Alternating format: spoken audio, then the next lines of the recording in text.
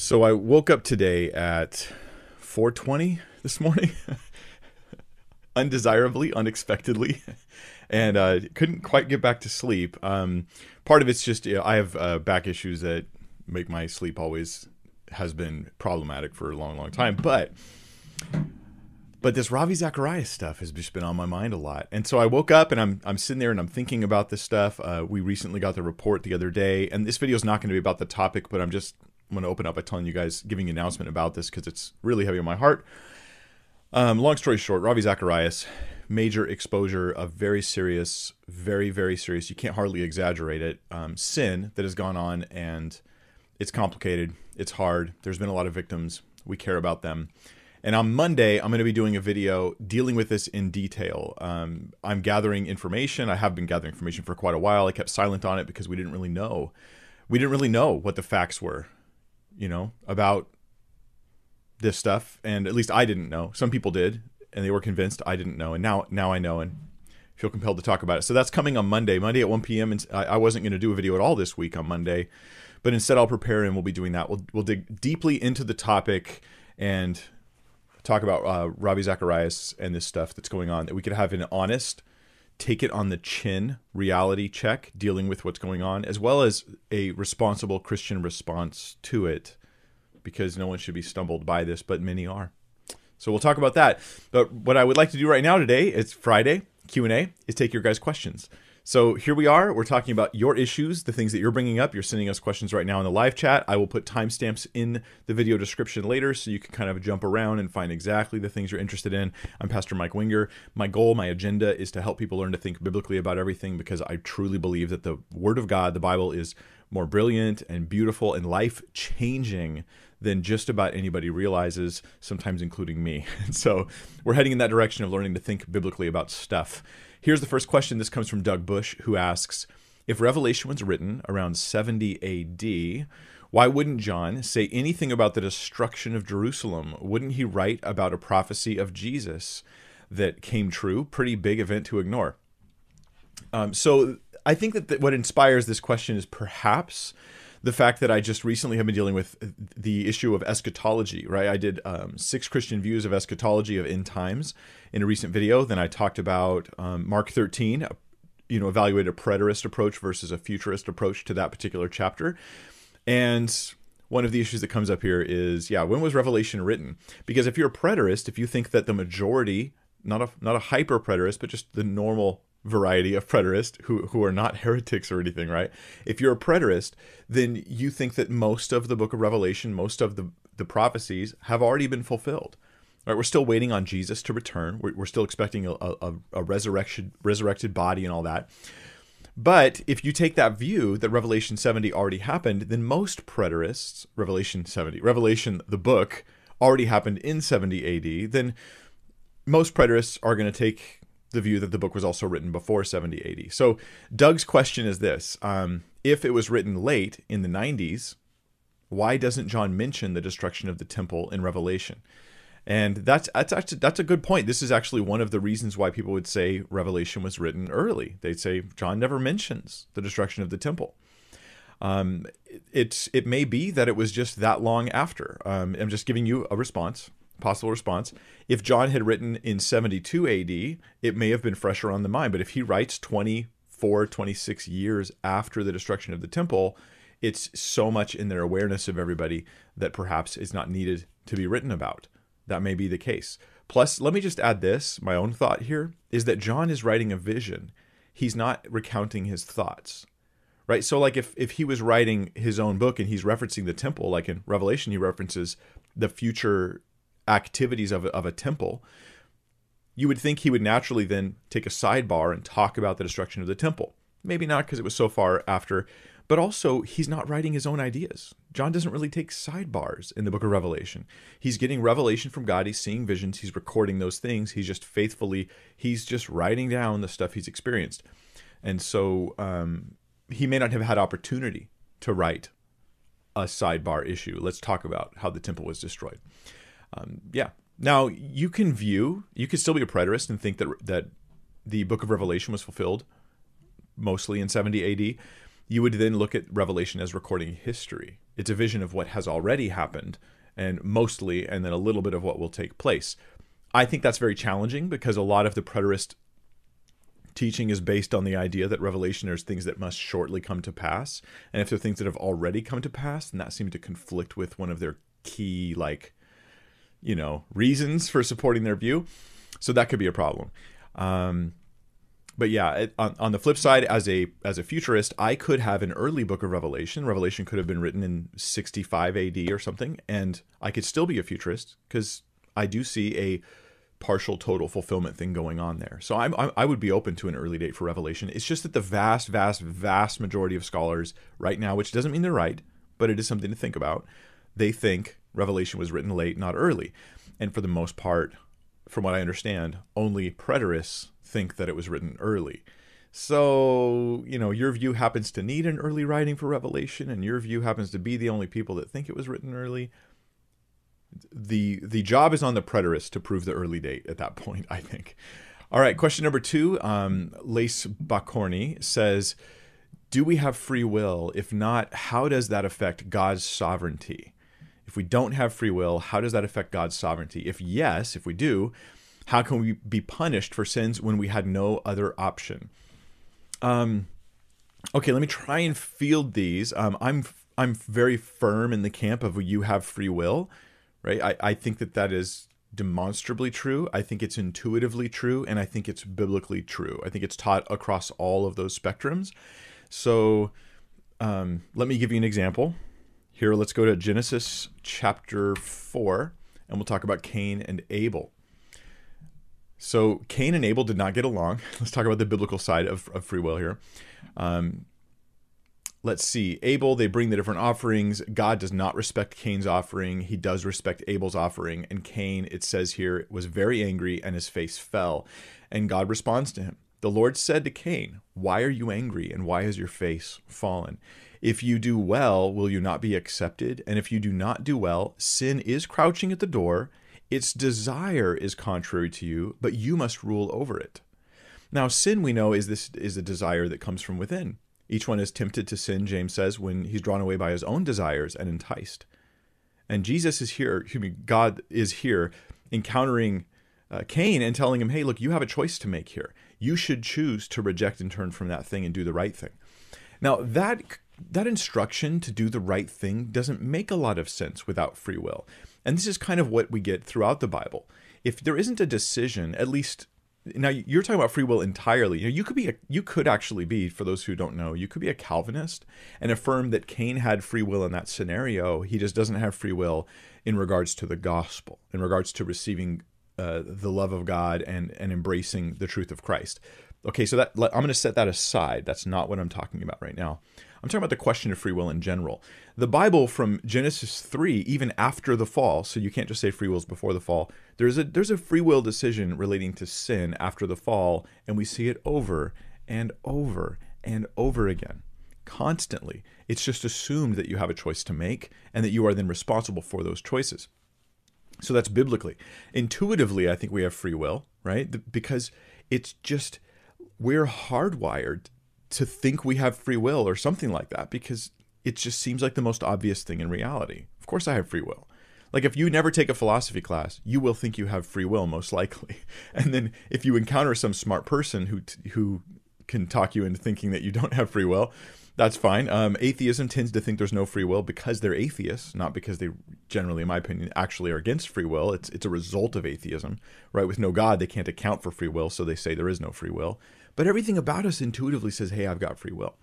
And then there's the philosophical arguments for the idea that you've got free will. And I'm not going to try and get into all that today. But the person you can look up for that is Tim Stratton. Tim Stratton's like the free will guy. And his website is free something. Just look up Tim Stratton. You'll find him online. Sorry, Tim, I do not remember right now. It's The Freed Thinker. No, that's not right. I don't remember. That might be right. I might be thinking of somebody else.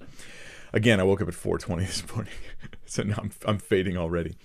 Okay, so do we have free will? I'm going to say strong, confident, absolutely we have free will. I absolutely think we do. I think it's biblical, intuitive, and philosophically supported. I only need one of those scripture to convince me, but I think it's all there. Now, if we do have free will, you said, how can we be punished for sins? Okay, how does that affect God's sovereignty? That's your question. If we do have free will, how does that affect God's sovereignty? Well, I think that it gives us perspective on God's sovereignty. It shows us that when God is sovereign over all things, that includes sovereign over allowing us to have a certain amount of freedom to choose things. And parents do this all the time. So a parent decides like what kind of things are brought into the kid's room, what toys they're allowed to have or not have. The kid picks what toys to play with. The parent puts food on the plate, and as the kid gets older, then they're told you need to eat that food. When you're a baby, they feed it to you. When you're older, eat that food.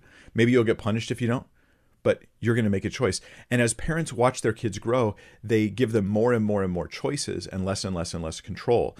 But there still is a control. Like, you take the car out, you go out, be back by this time. If you're not back by that time, I might ground you, I might take the car away. But I have a sovereignty, and there's free will within there. I think it's very simple in my mind. I maybe it's weird that I don't struggle with this issue at all. I don't know why you struggle with it. Just because God's sovereign doesn't mean God is causing everything to happen. It means he's ultimately in control above and beyond all the things that are happening. And he has a plan that incorporates all the decisions you're ever going to make. And he's going to make sure that those ultimate plans come to pass. But part of his ultimate plan is for you to make free will choices. So you and me choosing to accept or reject Christ, God, his will in one sense is he wants you to accept Christ. But it's not his will for you to accept Christ under duress or without freedom. It's his desire that you'd accept Christ willingly. And so for those who reject Christ, they're in a sense out of God's will. They've rejected Christ, but they're in his overall plan that they would make a free will choice about Jesus. So I think that there's the interplay there between God's plan, his sovereignty involving you making free choices. I don't really see a problem with that. And I have a hard time understanding those that do, to be completely honest, the more I've thought about it. So I hope my answer helps. I'm not trying to make light of a struggle that someone may have. I'm just trying to invite you into my process as I work through this. Yeah. Now you said, what if we don't have free will? How can we be punished for our sins? I agree that that's a little confusing.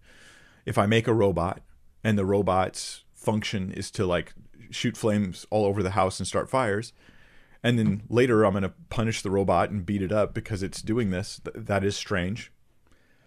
Yet there's one rescue for this, which is, well, it is still a bad robot. Like, you still got to do something about it, even whether it had a choice or not, it has to be stopped. So I would say if we have no free will, we should at least be stopped if we're doing evil. Whether or not we can be punished versus just stopped, that's a struggle. I agree with you there. That's a moral struggle. Now, that being said, I would choose to trust God beyond my own understanding if that ended up being the case, but I wouldn't have a choice in that anyway, so you couldn't get mad at me for it. Anyway, Linda Caswell says, as a conservative Christian, is it wrong to enjoy New Age music? I enjoy playing and listening to the relaxing piano music, but if it's connected to New Age, I do not want to disrespect the Lord. Linda, I'm at a bit of a loss here. I don't know what New Age music means. If you mean New Age as a genre of music that has certain like sounds, like maybe it's like wavy synthesizer on the piano or something. Okay, but wavy synthesizers don't carry spiritual connotations, I don't think. But if it's also carrying with it words and teachings that are blasphemous against God, okay, that's a different problem. So I'm going to say if it's a genre of music, just like rock is a genre of music, I don't think that it's inherently wrong. Right? Not the sounds themselves are inherently wrong. I think New Age, if it means like wavy synthesizer sounds, I don't think that's inherently wrong. But if you have lyrics and messages that are coming across that are ungodly and blasphemous, then I understand thinking, this is probably something I shouldn't enjoy. I shouldn't be partaking of.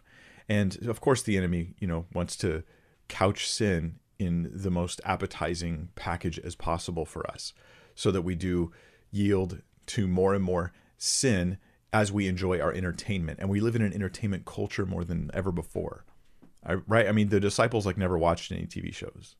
They didn't see TV shows. They didn't have to ask themselves if that Netflix program was appropriate or not, or if they should pay Netflix money or not. They didn't have to make these decisions because They weren't in that kind of entertainment culture like we are. So I do think we have to make these honest, real choices. But yeah, that's where I would draw the line. Now, the only music that I've heard where I felt like genre really did have a moral implication is genres of music that are really strongly steeped in rage or violence. And there are, if you guys are familiar with different genres, there are some that there's something rage-filled about the style of music. It's as though someone said, let's find all of the sounds that seem to correspond most closely with anger, and let's make music that way. I think that there is a potential spiritual pitfall there. I don't want to judge people too strictly on this because I'm just trying to make a good moral judgment, and I don't have total perfect clarity on this. But I'll put it this way. If you're listening to music that stirs up unhealthy, ungodly, or carnal things in your life, whether it's sexual or anger, wrath, bitterness, if it's doing that, then it's very bad for you. And this affects teens a lot. Teens will get lost in their music, and they'll be listening to their headphones for hours, and it can just be stirring up rage, bitterness, loneliness, suicidal thoughts. That is a real problem if that's happening, of course. But yeah, hope those things are somewhat helpful for you. We do need to be careful what comes into our minds and hearts because it comes out in our lives. Letty Frenette has a question. From a Christian perspective, do you have any advice on dealing with and overcoming the fear of death? I've been experiencing a lot of anxiety over my own death and my loved ones. The fear of death. Scripture is pretty clear on this. Let me find the verse for you. Hebrews 2:15. That what Jesus came to do was deliver all those who through fear of death were subject to lifelong slavery. There's a kind of bondage that comes with the fear of death, with the knowledge that humanity is marching ever onward. You know, you have one less day in your life on earth than you had yesterday. You are inevitably heading toward, when I see a loved one on a deathbed, I think, I mean, this is me. I think this way. I think one day that'll be me. One day that'll be me on that deathbed. And I wonder what my attitude will be. And will I have the composure and the trust and the faith that I hope I have as a Christian? And one way you can do this is to recognize that, like, this is Christianity 101, that Jesus came to save you so that, as he said when Lazarus died, he goes, he who believes in me will never die, right? He will live. And getting this truth into our hearts and into our minds is the beginning and the end of Christianity. That Jesus has given you life, that if you believe he died and rose again, then you know that your death is just a passing into his presence. To be absent from the body is then for us to be present with the Lord. And I realize I'm not quoting scripture here. I'm summarizing the teaching we get from when Paul said that he knew he was preferred to be absent from the body and to be present with the Lord, because that was what he believed. He believed when he was out of this body, he was going to be present with God. We are delivered from that fear of death. Now, there is another fear, right? And that fear is, but what if I'm going to be judged? And so we can actually get this other fear that connects with this. And this is where 1 John 4:18 comes in. It says, there is no fear in love, but perfect love casts out fear, for fear has to do with punishment. And whoever fears has not been made perfect in love. Now, this is really interesting. This is, I think, talking in 1 John 4 about a Christian who's truly a believer, who is fearful about being punished, about their future standing before God and being punished. That's what they're afraid of, that they're not going to survive. They're not going to make it to heaven, basically. And this is because they're not perfected in love. And you might be thinking, oh, this means I'm not loving others enough. And there may be a relationship there, but it ultimately starts, we love because he first loved us. So the lack of perfection there is perhaps, as you look at death and you think about your own death, there's a lack of an awareness of God's incredible love for you in Christ. You know Jesus died and rose again, and then you need to understand God's posture of love towards you personally. There's a historical fact, he died and rose again, but there's a personal reality. He did it for me. He did that for me. And you need to absorb that and believe that and trust that as it relates to death. Our attitude towards death in some ways is our attitude towards the very gospel itself. And you may waver in some sense here. I don't want to condemn you for that. Actually, I want to remind you that you perhaps are fearing because you haven't been made perfect in love. And then, our hearts can condemn us, but God is greater than all things, God is greater than all things. And in fact, maybe let me bring that verse to you as well, because I think it's beautiful and related. 1 John 3:20. We'll start with 20. Yeah. For whenever our heart condemns us, God is greater than our heart, and he knows everything. See, we're often condemned not because we know our lives are in rebellion to God, or I'm falling away. I don't really trust the Lord. It's not like that. We're condemned because we're just scared. What if, right? It's just like that kind of fear you have where nothing's actually wrong, but something might be wrong. And so you're just scared. That's the kind of my heart condemns me. I'm afraid of death because I feel condemned over my sins, but God is greater than our hearts. He knows everything. Instead, a healthy, mature Christian is, verse 21, beloved, if our heart does not condemn us, we have confidence before God. And that's what we want to graduate towards. A heart that is uncondemned because you know the fact of Christ's death and resurrection and the reality that it was also for your heart and for your life. And I hope that those things help. This is basic Christianity stuff, man. This is just basic stuff. I really hope, and that doesn't mean you're simplistic. No, this means this is the bread and butter. This is the essentials. So I hope it gets to you. Crystal Peck says, how do you view the false prophecies of Trump winning? Pride, a lying spirit spreading the same false prophecy. Do we stop listening to all those who claimed this? Oh, I am so grateful for this question, Crystal. How do I view the false prophecies of Trump winning? First off, I think Trump lost the election. Let me say something even more special, more particular, more careful. Trump was not given a second term. Why is that significant? Because there were these prophecies in 2020 that Trump would have a second term. Now, some try to rescue this by going, well, he technically won and that was stolen from him. But the prophecies weren't that he would technically win. The prophecies were that he would get a second term, which means they were wrong. Okay, they were wrong. That's the first thing I would say. I view them as being incorrect and having been wrong. Now, your question is, how do you explain them? Is it pride? Is it a lying spirit spreading the same false prophecy? I mean, it could be a lying spirit. It could be pride. It could be, I've criticized in the past the sort of hyper-charismatic circles where they so want prophecy that they discourage really testing prophecy. And this causes people to prophesy whether it's true or not and to feel rewarded even if they're wrong.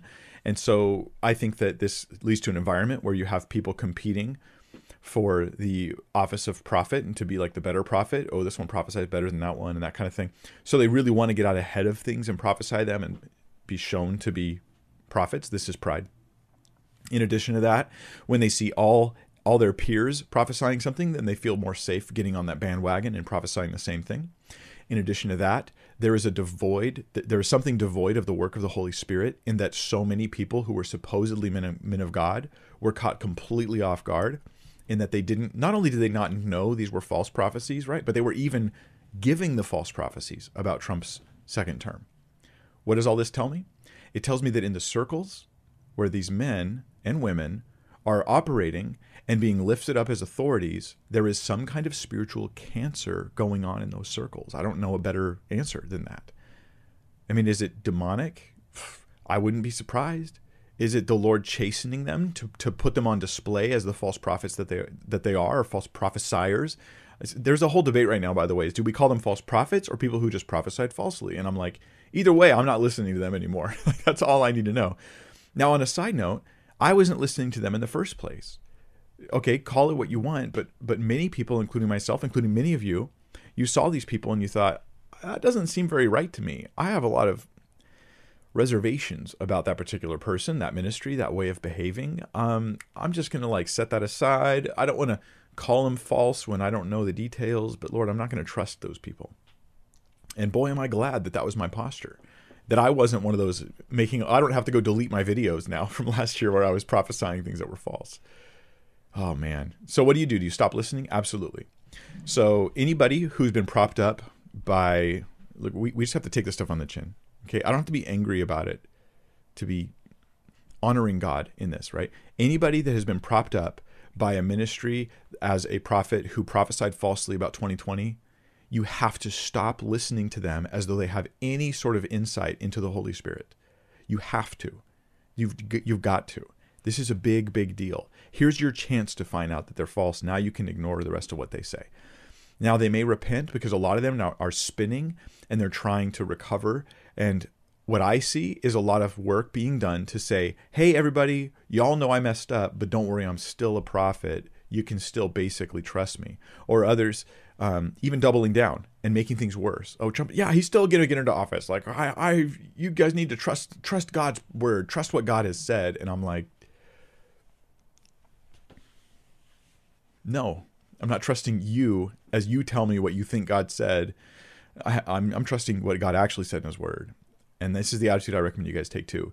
Sid Roth's show. Sid Roth is a YouTube channel and a TV show, and he has a website and all this kind of stuff. He's on Facebook as well. And countless individuals who were propped up by that show prophesied falsely, came back, doubled down, tripled down. Sid Roth doubled down, tripled down, said, I believe this is going to happen. It's still going to happen. Don't lose faith. You absolutely have to trust in what God said over and over and over again. If nothing else, it means these people are not to be trusted. And that includes Sid Roth, and that includes the people on his show. It doesn't mean they aren't sincere. I don't care if they're sincere. You can be sincere and totally misled and misleading. So there's how, if you wonder how I really feel, that's it. Every reasonable Christian, everyone who cares about the authentic work of the Spirit needs to set all of those people aside. That's it. Randy Loxley says, Mike, really appreciate your ministry in a futurist view of the end time. Oh, let me say this real quick too. If you're listening to me and you're one who falsely prophesied about Trump's thing, here's what I encourage you to do. Repent of what you did. Recognize it was you, not the Lord. Do not try to maintain your status as some sort of prophetic person. Just stop. Get humble, become a child in the Lord, stick to the word of God, and do not trust your own reasoning anymore. Don't try to find a path back to prophecy. Just humble yourself. There's something wrong with you, and only humility will fix it. It feels really mean, but I think it's what's needful. All right, let's look at the next question. Randy of Loxley says, Mike, really appreciate your ministry. Thank you, Randy. In a futurist view of the end times, which current country do you think would best represent Babylon? So Babylon could be a city or it could be a country. I'm going to give you some options. It could be in, I'm currently don't lean this way, but it could be in Iraq, right? Because that's where Babylon is. So it could be coming out of that in the future. Babylon some people would think it could be actually Jerusalem itself. I'm not super favorable to that view, personally. And guys, this is not my super highly studied opinion. You're just asking my thoughts, okay? I tend to think that Babylon is either Rome or something like Rome. Like it'll be a future sort of united headquarters of a multi-government world structure. Okay, that would be Babylon. That would most likely be that. Some people have thought it was the U.S. at times, that sort of thing. So you might look at the place that's having the effect of Babylon or Rome. The effect that, say, Babel had when the Tower of Babel was going on, or that Rome had in the first century, that kind of effect of unifying and leading in wickedness that was going on in those times. So I'd be open to this being any sort of world kingdom where has a sort of central location that sort of represents all of their unity apart from Christ. That would be my thoughts, and others would probably understand it way better than me. Just giving you my thoughts. Nathan Johnson, number 7, says, what is your advice for a young adult who wants to start a ministry platform similar to yours, but who doesn't have any formal training? I want other young adults to care about theology like I do. Nathan, my advice to you is go for it. Is that your first videos and your first content, whether it's podcast video, is probably going to take a lot longer than you think to get traction, and that's okay.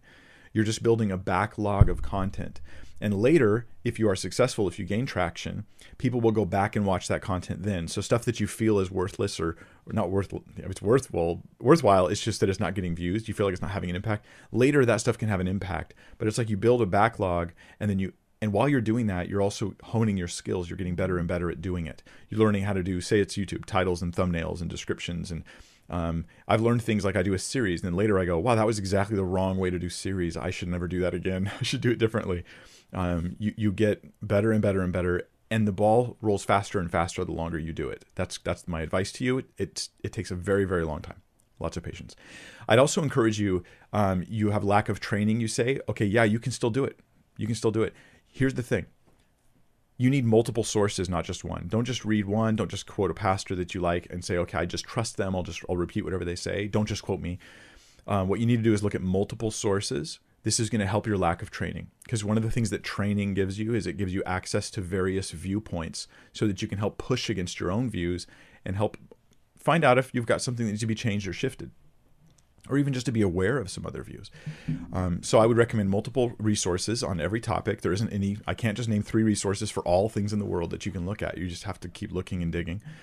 I also would recommend that you only speak as firmly as you can, fairly be confident about an issue. If you don't know an issue, just don't hold that much confidence about it. Just say, I don't know. Don't pretend you know more than you do, and just move forward in that fashion. I'd also recommend this if you want it to be like, here's something I've learned over time. And even some of my older videos, I wasn't doing this, and I feel bad about it, is if you're going to speak about somebody you don't agree with, try to talk as though they're listening. Like, imagine somebody from that camp or that circle is listening to you in the room while you're speaking, and it will change the way you approach them. You'll approach them with more grace. You'll look to build bridges instead of just burn buildings as you do that. And I think that would be another piece of advice. So yeah, I think there's no reason why you can't go for it. It just takes a lot of work if you want to do similar to what I'm doing. Angelo Juarez says, if God is omnipresent, would his presence also be in hell? Well, the answer to that is basically yes, but it's yes, but. So let me take you to a passage that talks about this. Psalm 139.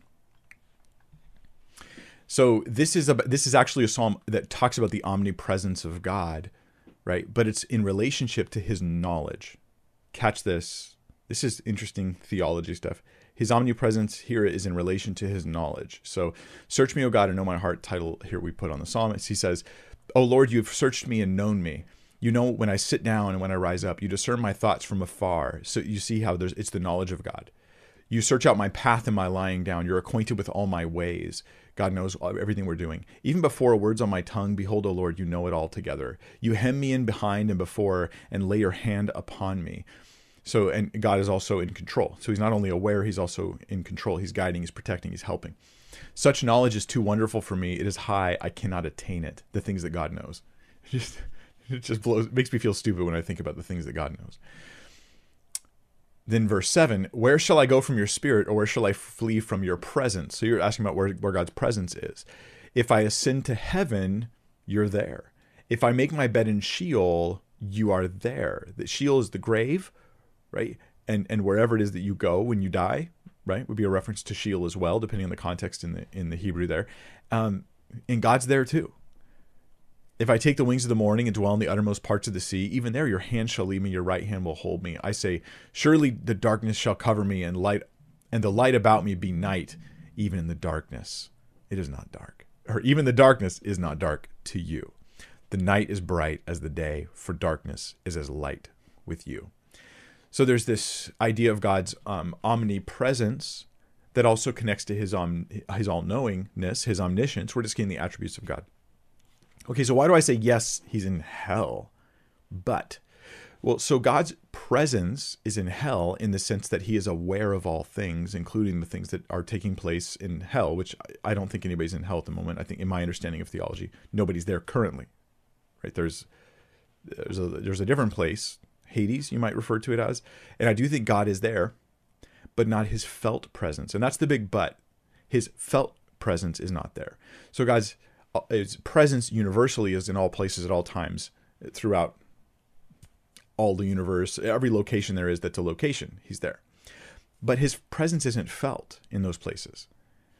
When his felt presence is there, there's an awareness of him. There is a sense of the very presence of God. That's a different experience. And this is something we get when Moses is on the mountain and God's passing him, and he sees, in a sense, sees God, sees part of God, you might say, and his face is like glowing as a result.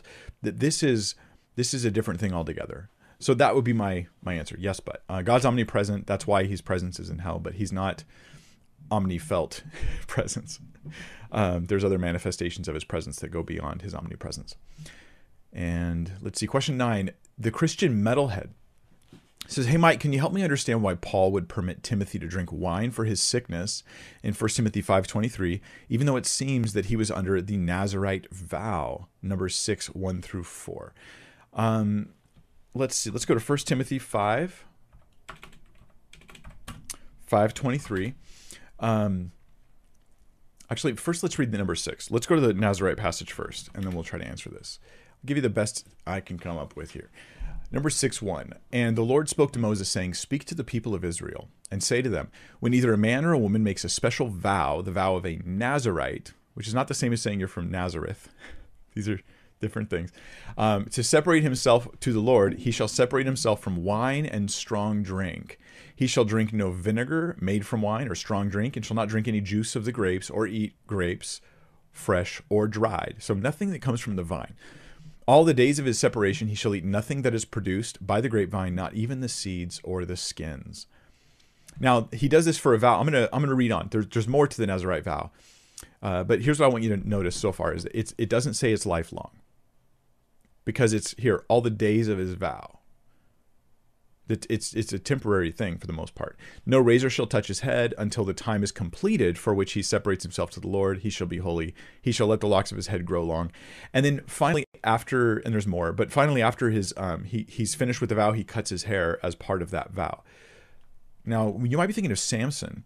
He did this vow and he broke the vow, but his vow was lifelong, and that was placed on him by God. It was not a typical Nazirite vow. It was more than that. It was Nazirite, but it was lifelong. It was meant to be his entire life. God himself put it on him to never violate it, never end it. If Timothy was under a Nazirite vow, it could end.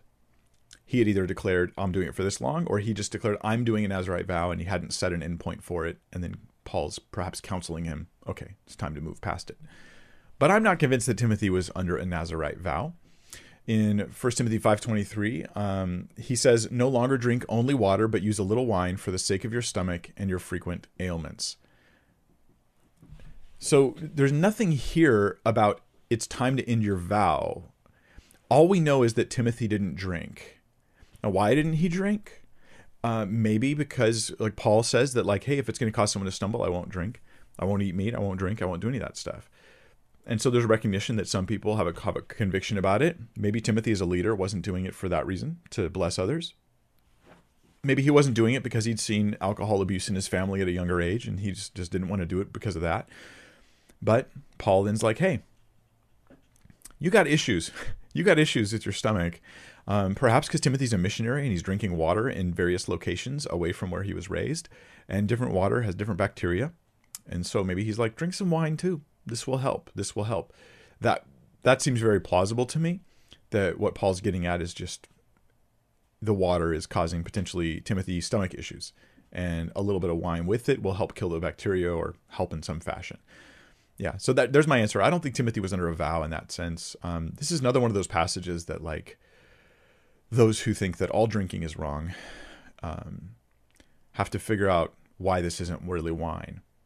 And they'll try to look at the words and try to talk about Greek, and it's all baloney. Like, it's just wine, guys. I don't drink even today, but that is alcohol. And it's not a sin to drink alcohol, unless for you it's a sin to drink alcohol, in which case for you it's a sin. That's it. It is absolutely a sin to get drunk. I like how he says a little wine, if you notice there.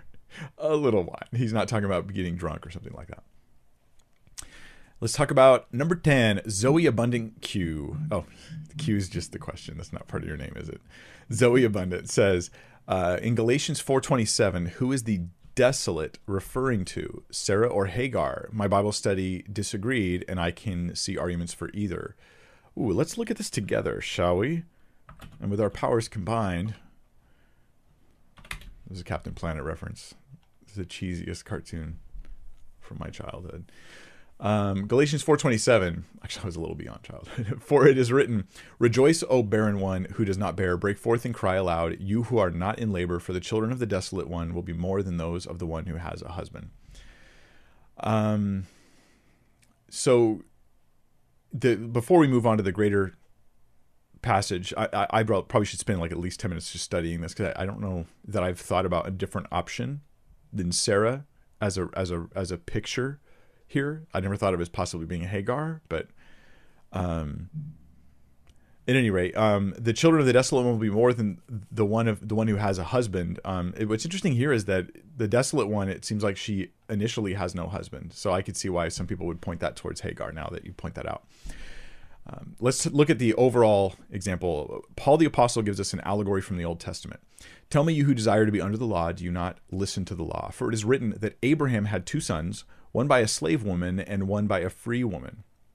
Here's the allegory, right? Abraham, he couldn't have kids. His wife was like, hey, go be with Hagar, the servant woman, and have a kid. And then God's promise will be fulfilled through that kid. And God does not honor this.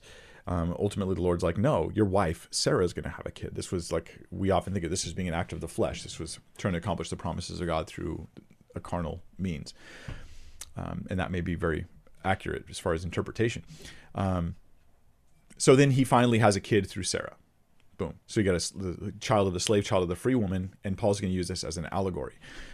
But the son of the slave was born according to the flesh, right? That's descendant of Abraham. Yeah, he's physically descended from him, but the son of the free woman, Sarah, was born through promise, right? This was because God said you're going to have a kid, and that was the child of the promise.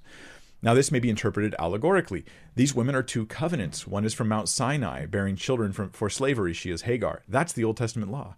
The Old Testament law leads you into slavery, right? It's the bondage of do or die. You have to obey this, and whoever does not obey all that is written in the law is under a curse. So it leads us towards slavery, bondage. Now Hagar is Mount Sinai in Arabia. She corresponds to the present Jerusalem, for she's in slavery with her children. Hagar is just like the current Jew who rejects the gospel of Christ, rejects the Messiah, doesn't look at the promise, but they're still trying to work according to their flesh to obey God and achieve with their goodness, their righteousness. But the Jerusalem above is free, and she's our mother, for it is written. Now, who's the mother in the next verse? Well, the last mother mentioned is Jerusalem. That's interesting. The Jerusalem that's above. Well, we find in Revelation this idea is the ultimate city of God, the kingdom of God, where God and men dwell together because Christ has brought us together.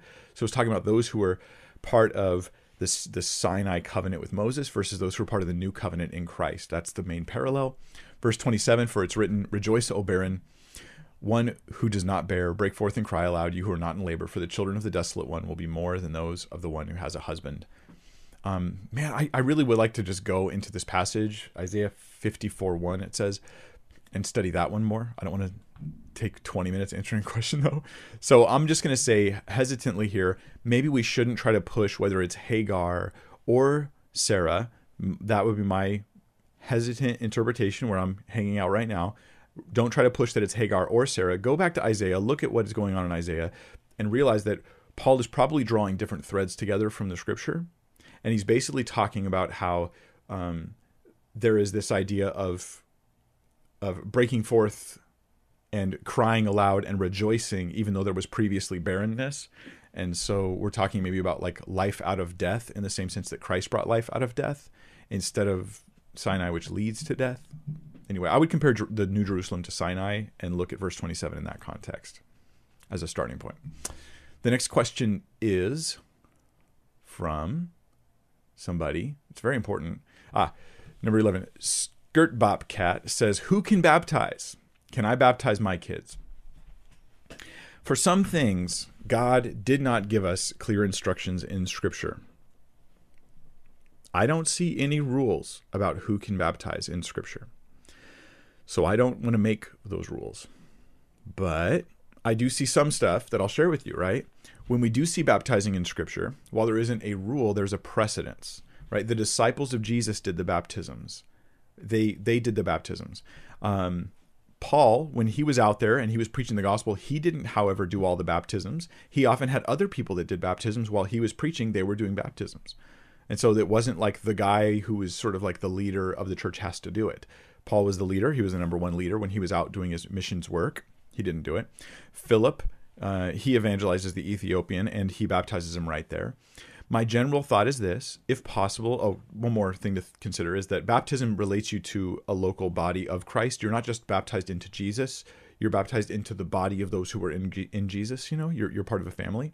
So I do think baptism is meant to be a public, local community event, but That doesn't mean it has to be once every 6 months or a year when your church gathers for baptism, or not at all right now because of restrictions. And so I would at least try to have some community. Here's my things. Have at least some community there for the baptism. If possible, the spiritual leadership of the local church would be there as well, if possible. But if for some reason you can't get that, they're not available, they're like scheduling something a year away, and someone's given their life to Christ today, then just get some believers together and go do it. Whether it's you as a dad, or it's your friend, or it's whoever, I think the baptism is more important than the person who's doing the baptism. So I would just say go for it. Yeah, you could baptize your kid in that regard. I wouldn't see a problem with that. I don't see any restriction against it. I would like the leaders of the church to be there. If I had my druthers, I'd be like, I'll baptize my kids, but I want the pastor to be there too, or something like that. Now, I like that. But I don't think we have these hard and fast rules. And maybe the reason for that is because there's a principle of its local, its community, and you want spiritual leadership there. That's a good principles to have. But it's also flexible because real life is so random, and real life involves so many wild and unpredictable events that it's nice that we would be able to respond to those events and get in a bathtub one time.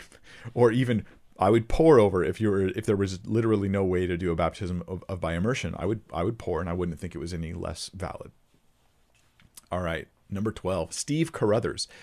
Why is it that big name Calvinists in general are super arrogant and ultimately unloving? And shouldn't this disqualify them from leadership and make them false teachers?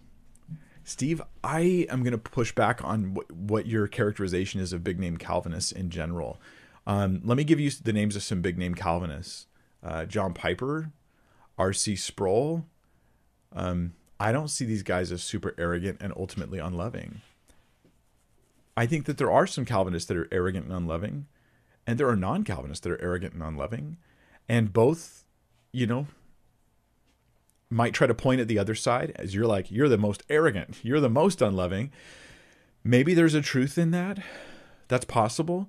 There is a nature of Calvinism where when you do get involved heavily in Calvinism, it can be tempting to look at the rest of the church like you have this super essential, obvious truth that they all don't get. And so this can breed a sense of superiority, like it's possible. But this could also happen to an Arminian who's a more educated one who looks over at the Calvinists and they're like, fools, So, yeah. I don't want to judge Calvinism based on the behavior of Calvinists anyways. I personally would like to judge Calvinism based on the text of scriptures that are used to support it and ask, is this true? Is it biblical? And if it is, then, and I'm a Calvinist, then I want to just be a humble and godly and loving Calvinist and be a good example. I think that would be a good thing. So yeah. Recently in our time, there was this whole young, restless, and reformed thing where there was a season of some Calvinists, newer Calvinists, who were kind of blunt, to put it one way. And I think that this spread amongst their followers, that same attitude of bluntness and this sort of firmness of theology, of proclaiming this fact, which can be very good when you're right. But when you're right about everything, it becomes potentially a breeding ground for arrogance. And there's that problem as well, which maybe is a more recent phenomenon. Number 13, Justin Harcharik says, hi, Pastor Mike. Should I stop reading the devotional on my Bible 1-year plan? It seems to be eisegetical and groups the Old, New, and Psalms and Proverbs daily reading under one common theme each day. Yep. Yep. I mean, if you think that the way that it's, because just the way you pull verses together, you could actually produce false interpretations. That's absolutely true. If you think that this is happening on the regular in your 1-year Bible, I'd recommend finding a different 1-year Bible or Bible reading plan. I think that seems pretty straightforward and wise to me, Justin, that you're like, yeah, why would I be reading these texts out of context, placed into a context that makes them seem to say something different than what they seem to say? That's a good call. I think you're making a smart choice. Silas Borner has a question. Can it be argued that the authority and power Jesus gave to the 12 and 70 disciples in Luke 3:15 and Luke 10:9 to heal the sick and cast out demons is different from using our spiritual gifts? Probably. So Luke 3:15. Yeah, let me think about this. As the people were in expectation and all were questioning in their hearts concerning John, whether he might be the Christ. That couldn't possibly be the verse you meant. And Luke 3:15 sounds way too early in Luke. I would think 7 or 8 maybe. Would you hate when you just type the wrong number? And you're like, no. Okay, well, he sends out the 12 in Luke, and I'm just spacing on exactly the verse for it. He sends out the 12, and he also sends out the 70. He does give them authority to cast out demons, heal the sick, and to preach the gospel. Now, in the New Testament, when we get lists of spiritual gifts, I don't know any list that includes casting out demons in particular. Right? We have discerning of spirits, but I don't see casting out demons as a gift. That's interesting. We do see gifts of healings, and so that would seem related to spiritual gifts. That phrase, gifts, plural, of healings, that is related to a spiritual gift, but it may or may not be something that sort of rests on somebody typically. I also would recommend that we recognize that the apostles were not the model that every Christian was expected to follow exactly. I mean, in character and in faith, absolutely. But in mission and in enablement, no, I don't think so. So let me then say something that might be a little more nuanced. You could easily say in Luke, when Jesus sends out the 12 or sends out the 70, that they are given a spiritual gift at that moment. And that it's just different. It's just not the same spiritual gift that everybody is going to be given. But there's one additional problem with that perspective. It seems to me that our spiritual gifts in the New Testament after the resurrection of Christ are based upon the work of the Holy Spirit that comes after Pentecost, the indwelling of the Spirit. That this is, again, what is leading to the spiritual gifts. And what they're doing when they go out in the name of Christ before Pentecost, it seems to be flowing from Christ giving them authority. I tell you this, and then in a sense, he's the one doing that work, and it's an authority thing. Whereas in the New Testament, it seems to be an enablement thing. And maybe I'm off base on this. You guys, please just consider the possibility, I might change my own mind later, that what happens in the Gospels perhaps is more about authority. And what happens in the New Testament in 1 Corinthians, we read about in Ephesians, we read about in the various passages that talk about spiritual gifts, that those things are more about enablement than they are authority. Now, if it's enablement, not authority, authority is like you can just proclaim this thing, it's going to be done, it's going to be done. If it's enablement, then you don't get to control it. It's as the Spirit wills. You're responding to God wanting to do those things. You're not just running around with the authority. Like Kenneth Copeland is probably the most obnoxious example of this. Someone claiming to do it based on authority. Something to think about. Perhaps I would change my mind. I sure hope I'm not mistaken there. It's not a thought I've had a chance to marinate on for very long. Lawrence H. says in Matthew 11:22 through 24, Jesus says, if Sodom saw and heard the miracles you have, they would have repented. So why didn't Jesus do those works in Sodom instead of destroying them? Let's look at the passage, Matthew 11:22. And let me just throw this at you guys. Because I present myself like I'm a question answerer, and I am a convinced Christian. I really believe this stuff is true. I really believe that the Bible, like God inspired the authors of the Bible so that he would give us this intricate message of the truth of Christ. And there's the answers to our life issues are found in the scripture. Not the answers to every issue humans face, but the answers to all the major and the biggest issues are found in there. The solution to death, all these things are there. And I believe it's evidentially true that you can support the truth of Scripture and the truth of Christianity with evidence. That doesn't mean I have the answer to every possible question. So I will always do my best. But I stopped being anxious about thinking I have to actually have the best answer for every question quite a while ago. And it's something I would recommend. Let me go back to the Scripture in a second. I would recommend this peace of mind to every Christian who wants to defend the faith. You don't know everything. And if you realize that, it's somewhat calming. You do not have to have every possible right answer for every possible question.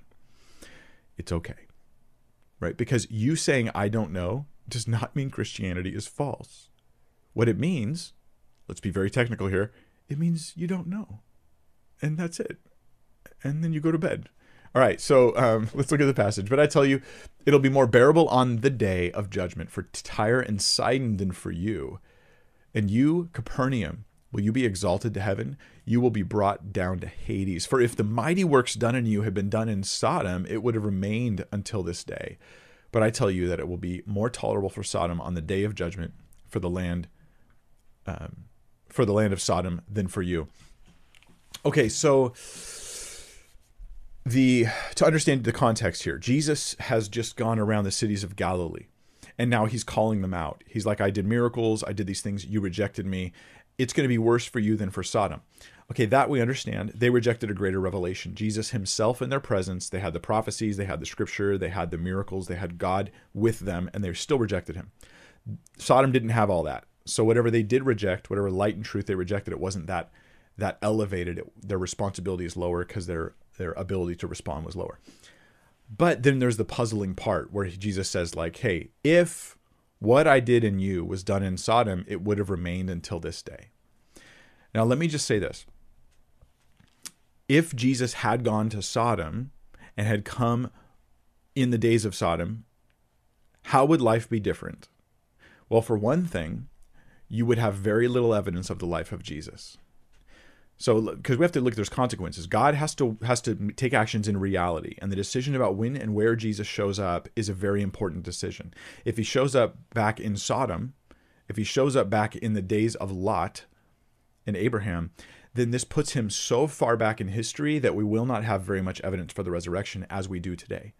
It puts him so far back in history that we're not going to likely have as many manuscript copies of the New Testament, of the Bible, in order to verify these things. It also puts him back so far in history that Jesus is showing up before the prophecies about Jesus have showed up. So we don't have prophetic confirmation about Jesus.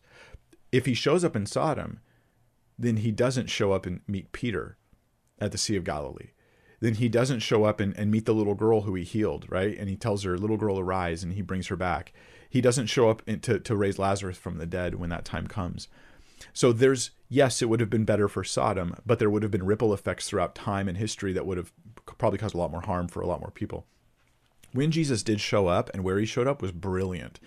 If you look at the population growth maps of the world, he's basically more people have lived since Jesus, his death and resurrection, than lived before.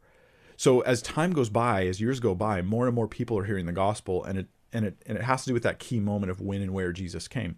He came when the codex has just been invented, and the ability to spread writing further and faster than ever before was finally available.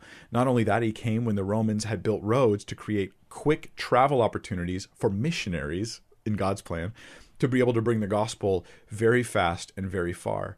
So if you had to pick a strategic moment in history to come, Jesus picked a good one. There's some thoughts on that. Here we go. All right, the next question comes from Joel Parks, who says, in your marriage videos, you referred to men as knuckleheads that weren't acting as the head in decision making. Is it permissible to actively consult with and make decisions with your wife cooperatively? Absolutely, Joel, definitely, man. I think you may have misunderstood me. There's nothing wrong and everything right with talking with and consulting with and getting the advice and counsel of your wife and weighing it extremely heavily. I do that all the time. I'm preparing a video Monday where I'm going to respond to this Ravi Zacharias stuff. I talked to my wife about it this morning, went on a walk, and we're sitting there talking about it, and she's giving me advice, right? Because she's like, I know you, I know how you mess up. Let me tell you some advice. And so I'm not being a knucklehead. I'm just being wise to listen to her. I think that it's okay for wives to make decisions. The thing is, can the husband be the person who has that overruling authority in the home to use it properly in a godly fashion? And I think that that's important to have in the home. And I think, I don't remember the context of me saying knuckleheads. I use that phrase every once in a while. But I think what I would call a guy who's abandoning his responsibility, I'll put it this way, is one who out of fear won't make any choices. And so he puts everything on his wife so he can feel like he's not really responsible for what's happening in the home. I see this happen sometimes. You take care of it so I can just not feel like I'm responsible for that decision. It's on you, not me. And I think that is an abandonment of responsibility. There's my answer for you, Joel. I definitely don't think there's anything wrong with consulting your wife. Yeah. Chantel Robinson says, am I a covenant breaker if I agreed to a divorce that I did not want? My wife is divorcing me. And I told her that we need to go to counseling first, but she doesn't want to fix the marriage, she said. Here's the problem. My problem, not yours. My problem is that I know so little about your life and your situation, and the stakes are so high in your situation, and I'm about to speak to it and try to give you advice or counsel or tell you what to think about it when I don't really know. And I know from having had many, many counseling sessions with people is that when they try to summarize their situation, that's never enough info. I have to ask questions. Like if we got together, I would ask you questions for like an hour and just listen for an hour, which is why I can't do this for everybody. And just listen for an hour. And I would just listen, and gather all the data, because then I would go, okay, now I know what's going on. So all I can recommend right now is go check out my marriage and divorce Bible study. You've probably already seen it, but maybe not. It's that big 3-hour video. You type Mike Winger, divorce and remarriage. It will pop right up in the search engine. And you can check this out. I go through so many different specific principles and teachings and examples, and that I think should equip you to be able to answer this question biblically. I think it should. If you're going to force me to give you counsel based on this tiny little piece of info, I would say fight for your marriage with everything you've got, in a fight with love, right? You put so much love and care and self-sacrifice and owning up to your own issues and changing your own self, whether she changes or not, and seeking to rebuild that marriage or restore that marriage, and trying to involve anybody you can that you think might help, and you don't give up. But I don't know your details. And so forgive me, please, if that counsel is somehow offensive, because I just don't know this stuff. Question number 18. Amelia says, does the Bible teach that we can feel God's presence, or is it just human emotion in response to our minds receiving biblical truths? Wow, that's a fantastic question, Amelia. Let me just survey my mind that's been up since 4. There's a scripture that specifically comes to mind about feeling God's presence. I mean, there's a scripture in the Gospels that says that, I think it's in John, that the presence of the Lord was there to heal. The power of the Lord was there to heal, but they were not, they were not believing, and so it didn't happen. In the Old Testament, we have passages that talk about the presence of God coming and having an impact on the people around them, right?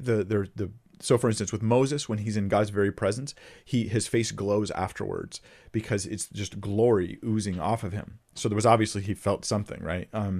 Although he didn't know that he was still glowing at the end of it. But there was some kind of experience that was going on there. We also read about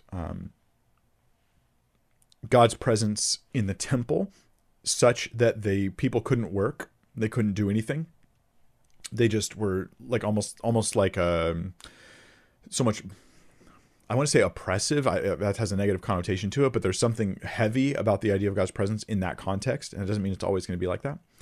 We also read about how the disciples were filled with the Spirit, and we don't read about their emotional state, but we read about how they went out and spoke in tongues.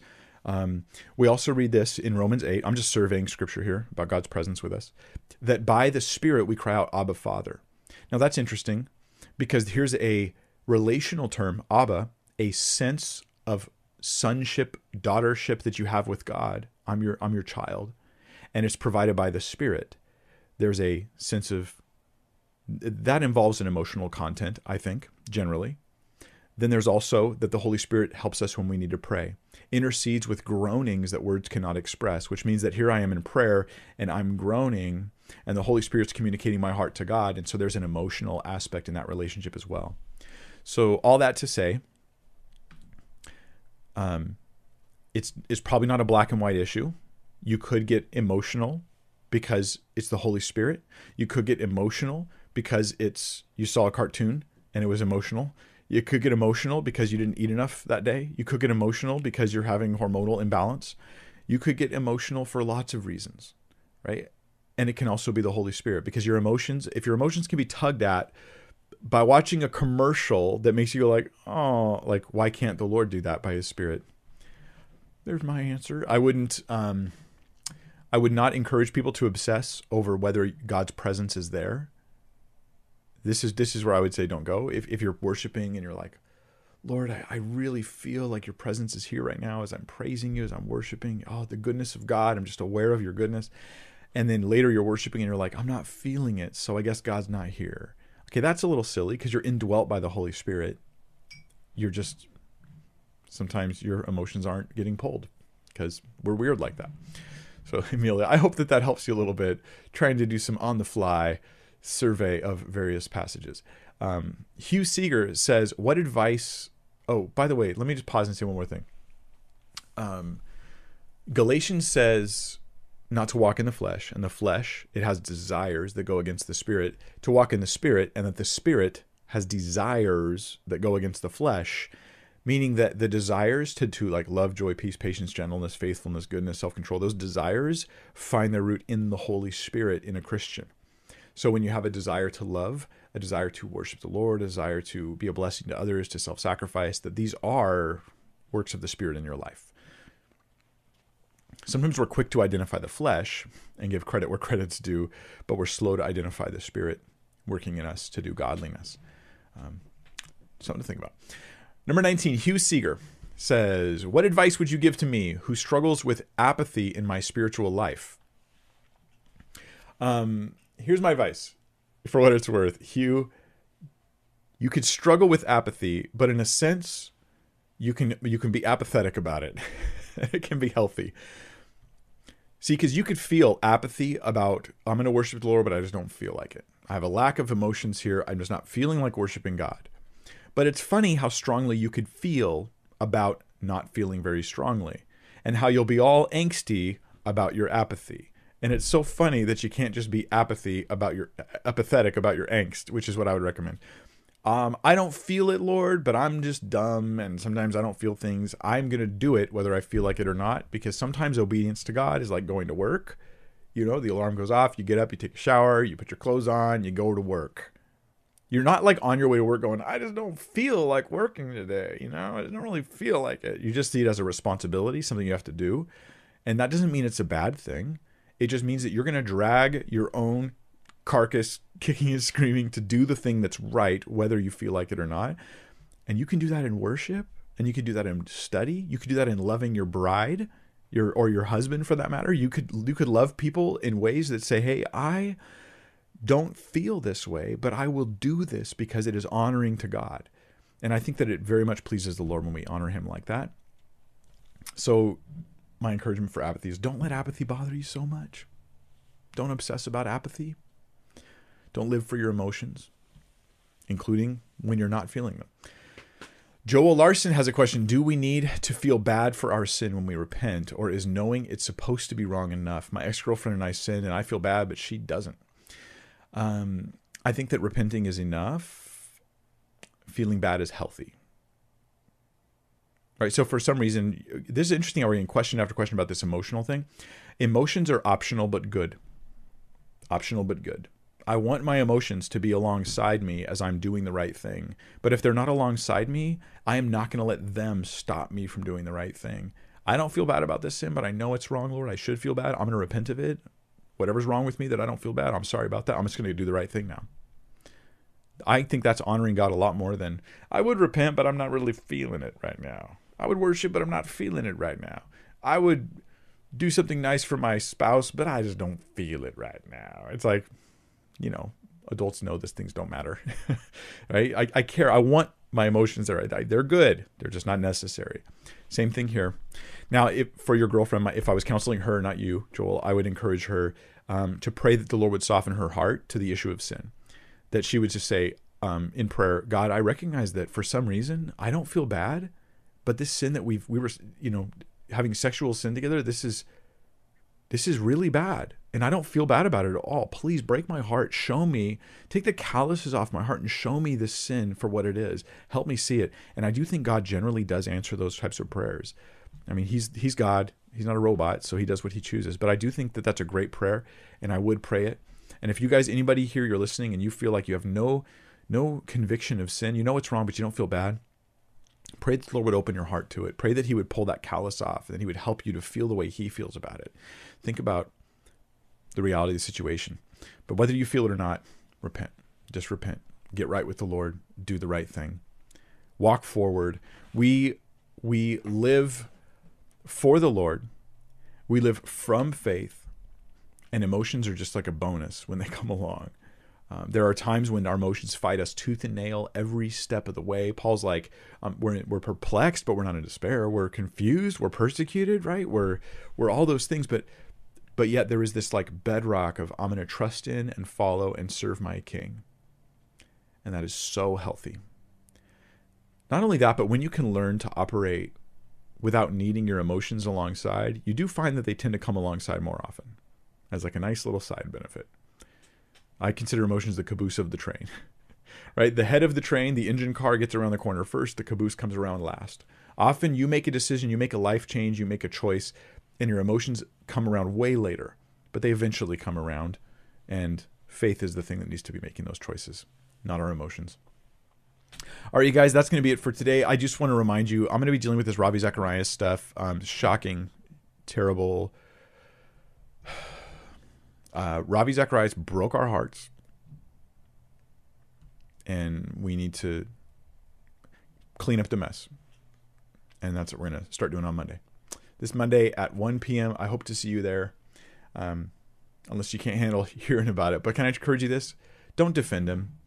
If you don't want to hear about it, you don't want to talk about it, that's fine. But please, please, please don't defend him. There's nothing to defend anymore. There's all the evidence is in. There's more than one or two witnesses to prove a matter here. So, all right, more coming on Monday. Otherwise, Lord bless you guys. Keep your eyes on Jesus. In no way does a tragedy like, say, Ravi Zacharias or something cause me to stumble in my faith in God. It was never in him.